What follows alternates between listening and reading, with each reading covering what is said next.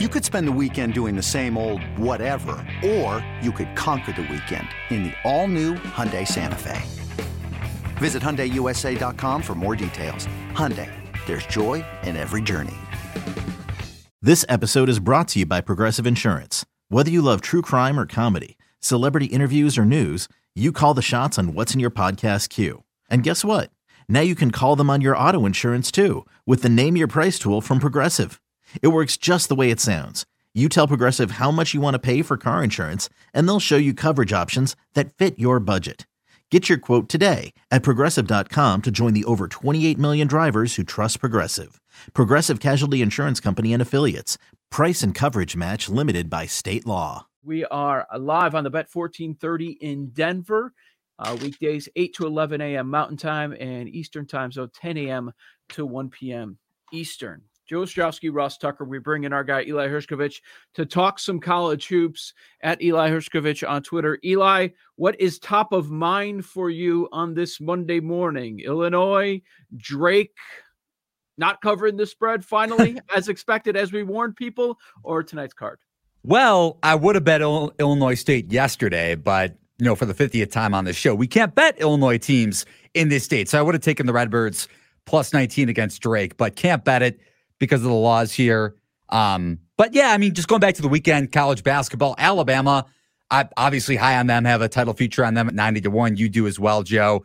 That sucked just from a betting perspective. I took the Tide at a pick. It opened +1 against Oklahoma without one of their best players, arguably their best player, their best scorer, leading assist getter in Austin Reeves.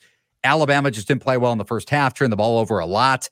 Shot well in the second half, but too little too late, and Oklahoma dominated the offensive glass. They had a ton of second chance opportunities. Alabama really slow to get to the basketball off of those missed threes from Oklahoma. So, I overall over the weekend, 3-3-1. So not a bad betting weekend in college basketball, but that loss kind of stung. I'm curious, Eli. We got a lot of new listeners now in Denver and Colorado, and we're getting more listeners on the radio.com app and listen via podcast. Why do you think, because it was interesting what John said, why do you think the Blue Bloods aren't that great this year? Like, it's kind of crazy that it seems like all of them the same year, Duke and UNC and Kentucky and Kansas. What is going on? Are they just getting too many guys that leave school after 1 year and then the new freshmen aren't ready? Yeah, like a mix of that, Ross. It's a good question because Kentucky and Duke, more so than Michigan State, Spartans are another situation, just kind of apples and oranges. But Kentucky and Duke, a lot of freshmen on that team. So in a COVID season like this, where, let's be honest, guys playing on the road, like Duke plays at Miami tonight. They've gone through two COVID tests already. That's a lot mentally to go through. And before their last two games for Duke, beating Georgia Tech and Clemson at home, both pretty big wins, they struggled a lot in conference play and non-conference play. And you think about Kentucky, very similar thing. A lot of freshmen on that team. BJ Boston, Brandon Boston, supposed to be a top 10 pick in the upcoming NBA draft. Really hasn't improved his jump shot much and hasn't adjusted to the college game. So overall, like for Michigan State, a little bit different. They lose their starting point guard, Cassius Winston, one of the best players in college basketball over the last 2 years. They don't have a point guard. But if they had a little more time, AJ Hoggard, their freshman point guard, probably gets a little bit more comfortable in college basketball with more non-conference games. So it really has a lot to do with guys not being able to adjust, especially younger players in a season like this where I know it's a cliche, but it's so unprecedented. And these kids are going through a lot for them to be 18 to 22 years old. It's interesting that, it takes any college basketball observer. They'll tell you how there are two teams playing at a different level right now. But I'm wondering, and probably overreacting, but what Ross mentioned about the traditional blue bloods, do some of these kids, they want to go to the new hot team? They're more interested in playing for Gonzaga or go into Baylor. The tradition of Kentucky, Duke, Kansas, those schools don't mean as much to them. Yeah, maybe more so Gonzaga. Jalen Suggs, the highest rated recruit in Gonzaga history, is playing for them, one of the best freshmen to come into college basketball this year. So not really Baylor. Those are a lot of guys that, whether it's from JUCO or lower tier recruits, blue chip guys that really overproduced at this point, and they've really developed. Like Baylor is one of those programs that has great player development, and we've seen that with Jared Butler and Davion Mitchell, like John just mentioned from ESPN, Maceo Teague, Vital. Like those are guys that weren't supposed to be this good, and they have another guard coming off the bench from Presbyterian, Adam Flager, a transfer from this past season that is probably going to be that next Jared Butler, that next Davion Mitchell. So it's more so the likes of Gonzaga, Joe, like that gets a 5-star that normally wouldn't go to Gonzaga in past seasons. Yeah, I guess the last one on that, Eli, before we get into your bets for tonight, you know, I am very familiar with recruiting, especially big-time college basketball recruiting. And I know what it takes to get some of these kids.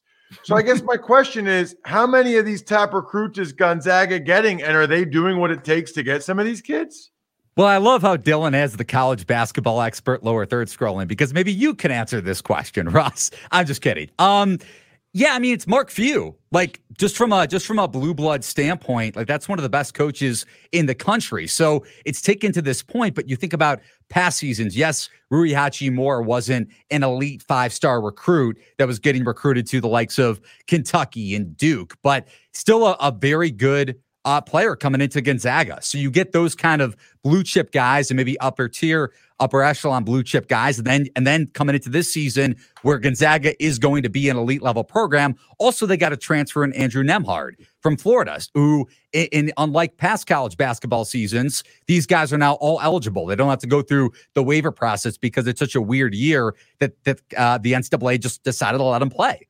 So you get the likes of Nembhard, Andrew Timme, who's developed behind some of these elite bigs for Gonzaga that they've had in the past, like a Hachimura. So it's gotten to this point with Mark Few that even though you're in a conference like the WCC, he schedules, like Gonzaga schedules the elite of the elite programs in non-conference play. When you get to conference play, Gonzaga hasn't been tested. So that's my biggest worry going into the NCAA tournament. I know that's cliche in its own right, but I don't know what Gonzaga is going to look like against the potential 5 or a 4 seed like a Florida State that we've seen in previous years. So it's come to this point, just overall back to your original point, Ross, that you have an elite coach, you have a program that's built itself up into a title contender every year that a 5-star says, yes, I'm going to be a one and done, but I'm still okay with playing for this program. The BetQL Daily on the BetQL Audio Network. Joe Ostrowski, Ross Tucker here. And our guy, Eli Hershkovich, he's the executive producer, but more important than that, he's our resident college hoops expert. Eli, give us top of the card. What intrigued you the most about this evening? I'm going to be on Miami. So we're not going to go in chronological order. I'll give you my bet for tonight first and foremost. I'm going to be on the Hurricanes. I'm waiting for this line to get to 11.5. It's sitting at a juice Duke -11 on PointsBet -115. And it's minus 11.5 at other books. So I'm assuming at PointsBet, this line's going to go up to the Hurricanes plus 11.5 at home.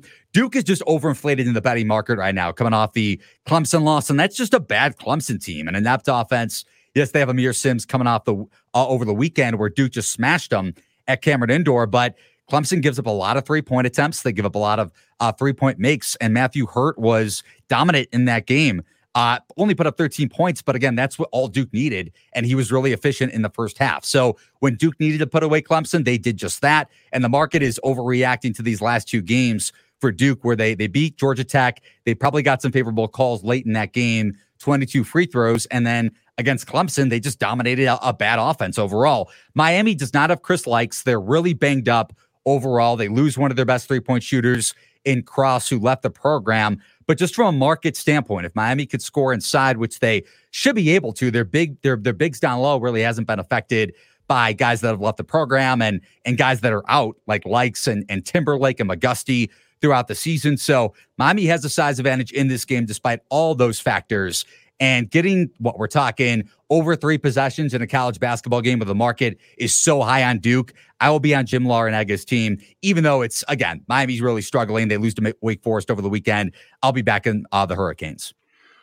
Eli, what do you have on Oklahoma, Texas Tech? I will tell you that this is probably going to be my lightning bet later. So choose wisely. Well, I kind of want a little bit more of a tease because I want to know which way you're leading here just a bit. But the line has gotten to the point where I think the market is just spot on this game. At PointsBet, it's Texas Tech laying 7. Oklahoma with 3 straight wins over top 10 programs over the last, 2 weeks. So I don't want to say it's unsustainable, but when you're without Austin Reeves, when you're without Williams, one of their better backups this season, it's tough to say that, like, I want to back Oklahoma coming off in a potential letdown spot where Texas Tech got lucky against LSU on Saturday.